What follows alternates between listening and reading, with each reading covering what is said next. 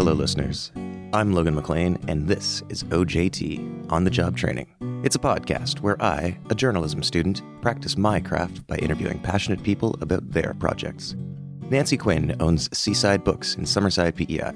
Before she bought it in 2019, it was Avonlea Books, a dusty, though beloved old store that didn't really stand out. Now, it's a lively, warm gathering place that reflects the character of its owner. I joined Nancy in the bookshop last December to talk about how she's changed the store, her relationship with books and patrons, and the role of business in giving back to the community. So, I first met you about almost a year and a half ago now. Yeah. You had just gotten the store. Yeah.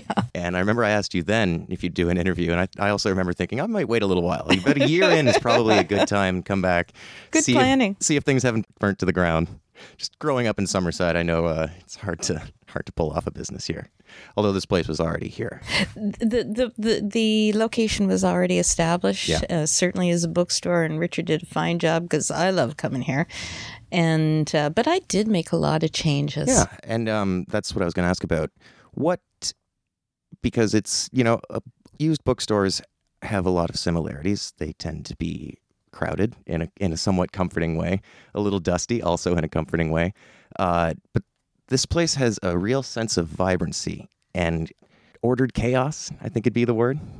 What kind of changes have you made to what was here before to kind of realize your vision? So Richard was very creative in that he understood that particularly visitors to the area are interested in local bits and pieces and antiques and things like that. So he carried a big second line on antiques and, had different kinds of things running in and out China. And he also did a great line on puzzles. And I used to come here myself and buy the lovely Canadian-made puzzles that he brought in. But I decided that I just wanted books. So I've probably easily doubled the inventory. I put in a lot more bookshelves. There's a couple of plants around now. I pour tea for people. I like when music is playing. One of the very first things I did was the first day I opened up the doors for the fresh air to come in because it was a very kind of fusty feel and I wanted to have a more open feel. Mm-hmm. So things like that, building a back deck and opening up a second entrance was something because I like openness, I like daylight. One of the challenges with the bookshop is that most of your walls have books on them and they don't have windows. So but I did put in a big new window so I could look at the ocean. Is that the one right behind you? That's the one right behind me. Mm-hmm. I've kind of organized it to one half of the shop is fiction and the other half is nonfiction. And that's really easy for people to grasp. And most people want to come in and get their books and leave. It's not a browsing activity as much as it used to be. People are in a hurry. People don't have as much time and they don't, so to make time to spend an hour drifting about the bookshop is something that not everybody does. But they usually come in with a reasonably clear idea of what they want to read. So I just find it. So you don't get many people sitting in the chairs, just chilling for half an hour? Not often, but certainly everybody who does is grateful. Yeah. Yeah, I think it's at least a couple of chairs is nice for before buying a book to find out if you're even going to like the person's prose style. It's like you might be certain I want to read about this subject, but man, you get home and they're impenetrable. Yeah, I say to people, make sure that you haven't read it before, make sure this is the one you want. Make sure it's translated. Yeah. And so there's like just glancing about, there are 12 different individual chairs for people to sit on. It's more than it looks like. Yeah, because they're all kind of in corners and that sort of thing. So were there any, did the previous owner leave you with any cautions, warnings, advice? Not only that, he actually spent the first 2 weeks coaching me through. Okay. Which was awesome. And so he was by my side for the first week. And then, he was sort of letting me drift after that. So he was super helpful. And yeah, he gave me all kinds of tips. He was committed to seeing the success. I mean, this was his baby for 21 years. Yeah. So he wanted to do a good handoff, and he did. Yeah, I guess he was here a couple weeks ago when I was by. Yeah, he drops in, just to make sure everything's okay. He laughs at me because he said to me, "Don't leave books on the floor." Well, most of the time they're in a box ready to be, cleaned and shelved, but sometimes there's a pile of books on the floor, and he'll say, "Books don't put the books on the floor," and he's absolutely right. They're just in transition. Yeah, they're in transition. Yeah. They don't usually stay there for very long. Every once in a while, I hear Richard's voice in my head saying, "Yeah, we should really have another look at that." Like, "Oh, you can't charge that much, or you should be charging this much," and things like that. That's encouraging to hear that it wasn't just handed you the keys, walked away, and said good luck. Oh, no. It wasn't like that at all. I mean, as I said, I'd been a long time customer. And I mean, Richard loves the books, yes. right? Yeah, having known him a bit myself. Yeah, I mean, he understands the importance of reading and looking after books and finding the right owner. And I definitely, there were the things that he said to me that I know I just do now that, were such good advice. So in terms of the things that you've done in the last year and a half, how much of it has been like planned that you had, okay, I'm going to get this store and I'm going to do this and this, and has it been that or more spontaneous? Just one day you were like, you know what? That needs a chair in that corner. Exactly. So it's been very organic, which is odd because I have another career as a business advisor. I'm a business consultant. Before I bought the bookshop, I was the economic development officer for the city of Summerside for 8 years. Okay. And my professional career has been in business development largely and community development all the way through. I've never taken any of my own advice. It's been all gut instinct and mistakes and learning. I think I probably have, those business operational structures deeply embedded in my operation anyway. But for the most part, it was about finding my way. There were a couple things that I knew in terms of business that I wanted to do. I very much wanted to add the second entrance at the back. That was a big thing for me because I wanted to be more open to the visitor market, which is out my back door at the boardwalk and the Confederation Trail. Right, farmers market and and bustling downtown. Yeah, all of those things. So that was something that was probably the most structured thing in my head. In fact, before I took over the business, I made sure that I could do that because I felt that was very important. But yeah, really, I have some plan, but mostly I fly by the seat of my pants. PEI has a lot of tourist-based industries, and a lot of local businesses tend to cater to those. I don't get that sense here a whole lot. So in that line, I was wondering if you could talk a little bit about what went on here on Christmas Day. And you had the store open without sales for some guests? It does feel like a place for the community. Certainly, part of my background was working in tourism in Niagara Falls, actually, which welcomes close to 20 million visitors a year. So I have that background. But really, it was, for me, a business that operates year-round in the community. It's invested in the community. The community is invested here.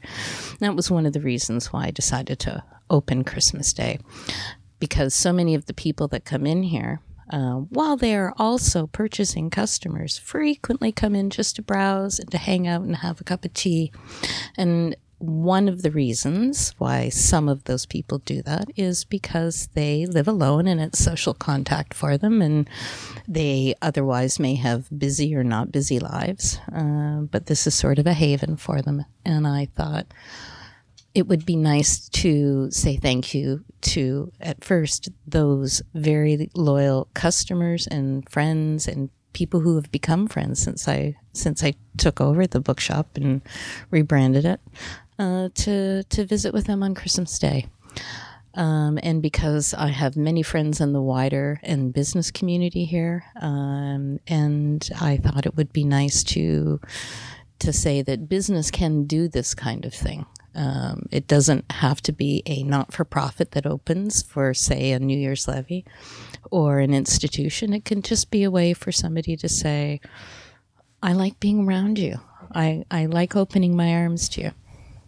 Yeah, so that's one of the main questions I had, actually, is it more about the books, the people, the selling books to the people, as we just had somebody drop off several boxes of books here. Is it a combination of all those sort of things? It is really. I was always, from as early as I could read to myself, which was chapter books at about age 5. I've always been the girl in the corner with the books, and now I'm the middle-aged lady in the bookstore. Mm-hmm. So it's driven by the books. Like most inveterate readers, I'm an introvert. I am just a very well-trained extrovert. So it's first and foremost about the books. It's about finding the books a home. It's about looking after them until the next owner shows up. It's about caring about them. The delight that I experience when a bunch of new books come in the door and I get to start going through the boxes and looking for treasures is central to what I do here. Mm-hmm. You know, the love that I have for the books. But the people that come in here that I have made friends with because of sharing the same sort of interest in reading and books has given me a whole new community of people here in the city of Summerside. So I couldn't do it without either the books or the people. How important do you think that sort of love for reading and sharing that is to a community? Literacy is a big challenge. So being able to communicate and share that love of reading, I think alleviates illiteracy. Literacy rates are high on the island. So it's nice to give people the opportunity to read up, which is something I work on really hard here. What do you mean by read up? So some people come in and say, I'd like to be a reader, but I'm not. Where do I start? And I like to start them off with a simple bite book. And when I say a simple bite book, I mean books where you can open to any page and read a couple of interesting facts. And it's a segue drug way to the books. Got any examples? Yep. Uncle John's Bathroom Readers. I was just about to say that. I still regularly annoy people with, did you know? Yeah. Oh, yeah. I'm always been the Cliff Clavin. Yeah. I fully endorse books like that. 2,000 exciting facts about the Maritimes or something, just to get people started. And romance books, primarily, which women read, and Westerns, which primarily men read, are great segue books to other books. They're simple, they're predictable, they're enjoyable. We know the authors, Louis L'Amour and Zane Grey and Danielle Steele and Debbie Macomber. These are all also great reads, and are often a way to lead people to more complex reading. Although that's not always my goal. My goal is simply to get books into people's hands that they feel comfortable with. But I do like to say to people, if you like this writer, I think you're going to like this one. And, I frequently step up as well as sideways on that. I think it's a good way to get people onto reading because it's very much a learned skill. And I had a university professor compare it to like exercising and weightlifting, how after you've gone and read like complicated philosophy like Kant and Spinoza, you come back and read, just a regular novel and it's like lifting nothing. That's true. At the same time, it's definitely important to start with anything that you can lift, just to, the those examples you gave of Westerns and romances are great because a lot of them just tell a good story. They do. And that's why they're popular. Yeah, in an exciting, accessible way. Yeah. And yeah, it's just enough to get people in the door. And the other thing is that a lot of people assume that booksellers are maybe a little pompous about books. I'm totally not. I love all the books. And I just think it's good when people are reading it. It doesn't matter to me where they start or stop or end up or what time they're in. I know that in my reading history, as I say, I've read every genre and I go back and forth between them. I would say for the last few years, I tend to read a lot of heavy history, but I get there, I get to history by starting with light historical fiction, always. And that leads me to, I want to really know the whole story. Yeah, it places you in that world, and then you kind of want to see why. You get familiar with the historical characters and their relationships, and then move on. But, you know, when I'm reading heavier history, like a student, I need escape. I need to absolutely read something, just a book where my eyes are going left to right in really rapid fashion and I'm getting the story and it's just fun. It doesn't have to be work. I don't have to learn every time I read. Sometimes I just want to let my eyes roll across the lines of print. And perfect example, New Year's Day, I decided to reread Harry Potter. Mm-hmm. So that's kind of an annual thing anyway, but I've never actually started on New Year's Day. So I was a little proud to open those pages last night. And also a customer very kindly brought me a lovely collection of Harry Potter books over the holidays and movies. So, and I didn't have a Philosopher's Stone of my own that had the first 10 pages. My own copy is missing the first 10 pages because it's been read so many times and has taken a couple of swims and bubble baths and things like that. So I had a lovely, almost brand new copy to start off with. And, you know, Harry Potter and the Philosopher's Stone is not complex reading unless you really want to make it so. Mm-hmm. It can just be a nice story. Do you like rereading books when you're going for that sort of thing, where you know what's going to happen? I'm an inveterate rereader. I've read some books 30 and 40 times, although those are fewer and they don't take me as long to read now, but I make myself slow down about every fourth or fifth reread. I know it sounds ridiculous when I'm surrounded by so many great books, but it's like visiting, for me, an old friend. Mm-hmm. And they're always a little different each time. The books are the same, but we're different. We come to a reread as a different person. And I think, for me, the quick example is the first time I read Rilla of Ingleside, which is the 8th book in the Anne series by Lucy Maud Montgomery. And the book opens and Rilla is a teenager. She's 14 going to her first party. And when I read that book, I remember thinking, I can't wait till I get old enough to go to my first party. And so now I reread that book, and, 40 plus years later, maybe 45. And I'm about the age of Rilla's mother, who is Anne of Green Gables, who's all grown up with a family, watching her sons go off to war. So and that particular book is peopled by women because the men are all away at war. So all through my life, when I've read that book, I've taken on, I've lived with a different character who is about my age all the way through. So I think the books are the same, but our understanding of the characters and how they react and how we've matured can get reflected in our read. On the topic of treasures and looking through those books, how do you go about a selection process like that? Because I know you have to have one eye to resale, of course, but as you said, you love the books, and so I'm sure a part of you is in that. And with that, how much are you thinking about having to be able to give recommendations to people? How much do you want to know the books yourself? So after 50 years of reading, I can say that I have read at least something from every genre. There are certain genres that I prefer over others. And so obviously I'm better with the recommendations there. But every time when the books come in, I try and get to know each of them.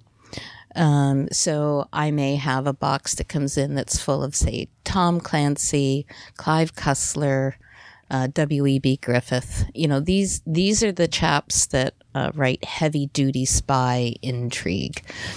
So I know those writers. And then there's literary fiction and, kind of understanding who's on the boards of literary fiction and why they're there and how they ended up and what the awards are. So, the backs of books and the inside front cover will tell me a lot of that. And I'm pretty lucky that when I read that quick description, I understand it and where it belongs in my shop and how it fits into the whole panoply of books and what people might like with recommendations. When a box comes in, typically I separate right away between fiction and nonfiction. That's an easy sort. Any books that are cloth bound, I recognize immediately as having a little bit of extra value. Any books that I find that people have given to me that I see as worth three figures, $100 or more. I try and let the people know, unless they're just like, no, I don't want anything, just keep them, they're out of my way, which does actually happen when people are house cleaning. So there's those treasures. Books that I've never seen before always intrigue me. Covers and artwork are something that I've really fallen in love with, actually, for the first time on books when I bought the shop. I never really thought about the covers of a book as much as I do now, which is with every single book. I'm actually just starting a whole backline of knowledge on illustrators, which is something I never did, and it's awesome fun. Yeah, there's some interesting illustrated editions, like Ralph Steadman's Hunter S. Thompson, the Lewis Carroll illustrated ones. And some illustrators that go from genre to genre. It's interesting watching what they do. So yeah, that's a new thing about looking and choosing the books. How often do you have to just reject things? You get a pile of, say, Harlequins. Nothing against romance novels, but they are, sometimes $3 for $1 sort of thing. You have limited space. I do. So romance is so popular that I built the bookshelf throne of romance, which is super duper popular. And romance is a well-loved genre, but prolifically published, just like pop fiction intrigue. And so I do try and put out only the best copy that I have. For the very popular books, I do keep some in reserve, just to make sure I can satisfy, people's backstory issues when they come in. But yeah, definitely there are books that have come to the end of their life when they are missing pages or covers, or the binding is broken and really they're overpublished, so I recycle them. So I do everything I can to recycle them in the store. Vis-a-vis using their pages as other objects. I use them as signage. I really do try. In fact, all of the Christmas gift cards that we offered this year were recycled old books. Could make wrapping paper. Could do that as well. Yeah. Yeah. What are those kinds of books tend to be the biggest sellers, the ones you get in a lot, or do people come in for a lot of like PEI local kind of stuff here? Yeah, so actually the biggest selling genre that I have is PEI history as a single topic. So people do come in looking for the books that are rare and out of print. And I'm always on the hunt for those and always watching them go out the door. And the happiest days for me is when I know they're going to a home on the island, or sometimes islanders who live away take them away with them, and I have a little bit of sadness about that because I think about the PEI culture that's like leaving the island. So it's nice to see them go locally, but a lot of the picture books get sent away for Christmas gifts, and I think about the people on the other end, the islanders that are getting those books to remind them of home. I think that's nice. So does it tend to be locals who buy those books too? Typically, yes, it does tend to be locals. Occasionally, we'll get visitors in for a short period of time who want sort of a comprehensive little look at the island or some comedy, and certainly Lucy Maud Montgomery's books come and go with great rapidity. Any treasured favorites that you hate to see go? Oh, all the time. Yeah. But frankly, the books that I love the best are the first ones that leave, because people are like, so I'm not sure what I want, but kind of in this zone, and I'm like, ooh, I have the perfect book, and I've read it 12 times, and I know. I can tell you, listeners, that is exactly the reaction. Come in and just mention something to Nancy, and she's gone back with 3 copies of something.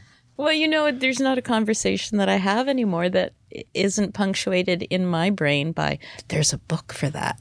Yeah. And I know it. And if I don't have it, the first place I send people, if they want it right away, is up to the local New Book bookstore. And they are also very good at sending people here for backstories. So it's nice to have that little kind of underwritten partnership. Also, there are other great bookshops here on the island. And I've actually called them and said, I have somebody right here. I don't have it. Do you have it? Yeah, I was going to ask about the relationship with other bookstores, especially Coles in Summerside being the new bookstore. Do you guys have... I suppose it would be friendly, but much direct competition? Or does it tend to be a little more 2 sides of the same coin because this is used and they're new? Yeah, I think there's that recognition. The bottom line on books is that if you're selling them, you love them. Mm-hmm. You care about them. You're a reader too. And certainly I've bought many, many, many books at the local New Bookstore, and they send people, and we have an open line of communication, which I'm very happy with, because we're at different ends of the spectrum about putting books in people's hands, but we are all about putting books in people's hands. And I think, certainly competition is good for any business, and it's vital to keep you on your toes. But at the end of the day, we're all in the same game. We are all about sharing our love of reading and wanting other people to find that joy. I guess the last thing I wanted to ask about is what your hopes are for the future here. I guess you were saying most changes have been organic. Do you have anything planned, or are you just going to continue to play it by ear? Well, the books are the central reason for me being here. I'm also looking for something to champion while I'm here. Haven't fully finalized what that's going to be because I have lots of interests. And for me, it has to be something that's deeply community related. And so I'm looking for that thing. It hasn't happened exactly yet, and the books have been keeping me quite busy anyway.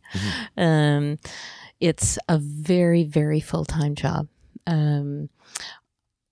Certainly I watch the calendar and I think about the changing seasons and what that means to my business, and I'm learning what that means to my business here, and the influx of visitors in the summer and how that changes things. There's almost a full swing in business from people that come in the rest of the year and people that are one or 2 time visitors. And this being a very seasonal province. It is. One of the things that I'm interested in is seeing our tourism market become year-round in a meaningful way. Mm-hmm. We're not there yet.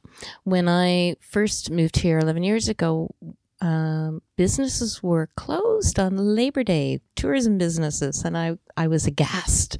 But I have, in the 90s, spent a lot of time working in the Niagara region, where we turned Niagara-on-the-Lake from a summer business to achingly slowly process of being year-round. And I was on the founding economic council to develop that there. And that's a thing that I would like to work towards here. That's one of the columns of business that I would like to see develop. Do you think the store has played a little bit of a role in that so far? I know you were selling tickets to the Indian River Festival? And what about things like book launches and guest speakers and stuff like that? Well, I guess now would be a good time to announce that throughout the next 3 months, every Saturday is going to be the Aftermarket Book Chat. Okay. So Saturday afternoons when the market closes, downtown Summerside gets very quiet. Right. And I would like to help extend that time a little more positively and entrench a Saturday afternoon event in Summerside. So while I don't have a new book and author this Saturday, I am launching Aftermarket Book Chat. And Saturday the 11th, I have a new author who will be doing a reading at 2:00. And I encourage you all to look at my Twitter for updates on that. What's that Twitter? At It's a Nancy Thing. It's a Nancy Thing. That's my Twitter handle. Like Seaside Book at It's a Nancy Thing. Okay. And would you say it was every Saturday or every other Saturday? No, every Saturday I'm going to have Aftermarket Book Chat. Awesome. What So time? Aftermarket is after the market. The market closes at 1, so I'm going to do Aftermarket Book Chat 1 to 3. And so that has a double meaning, not just after the market, but my books are aftermarket. I like it. Yeah, it's kind of fun, right? So whether you clock it or not, either way, it has some meaning. And I think if you like to go to the market and buy local produce, locally made artisan lovely goods, craft beer, wonderful wine, flowers, yummy food, home baked, all the good stuff. Knife sharpening. See, I like that too. Then you're probably the kind of person who likes to curl up on a Saturday afternoon and maybe leaf through a wonderful book too. Mm-hmm. Go enjoy some of that fine produce. Exactly. All right. Thank you very much, Nancy. Well, thank you. That was really great.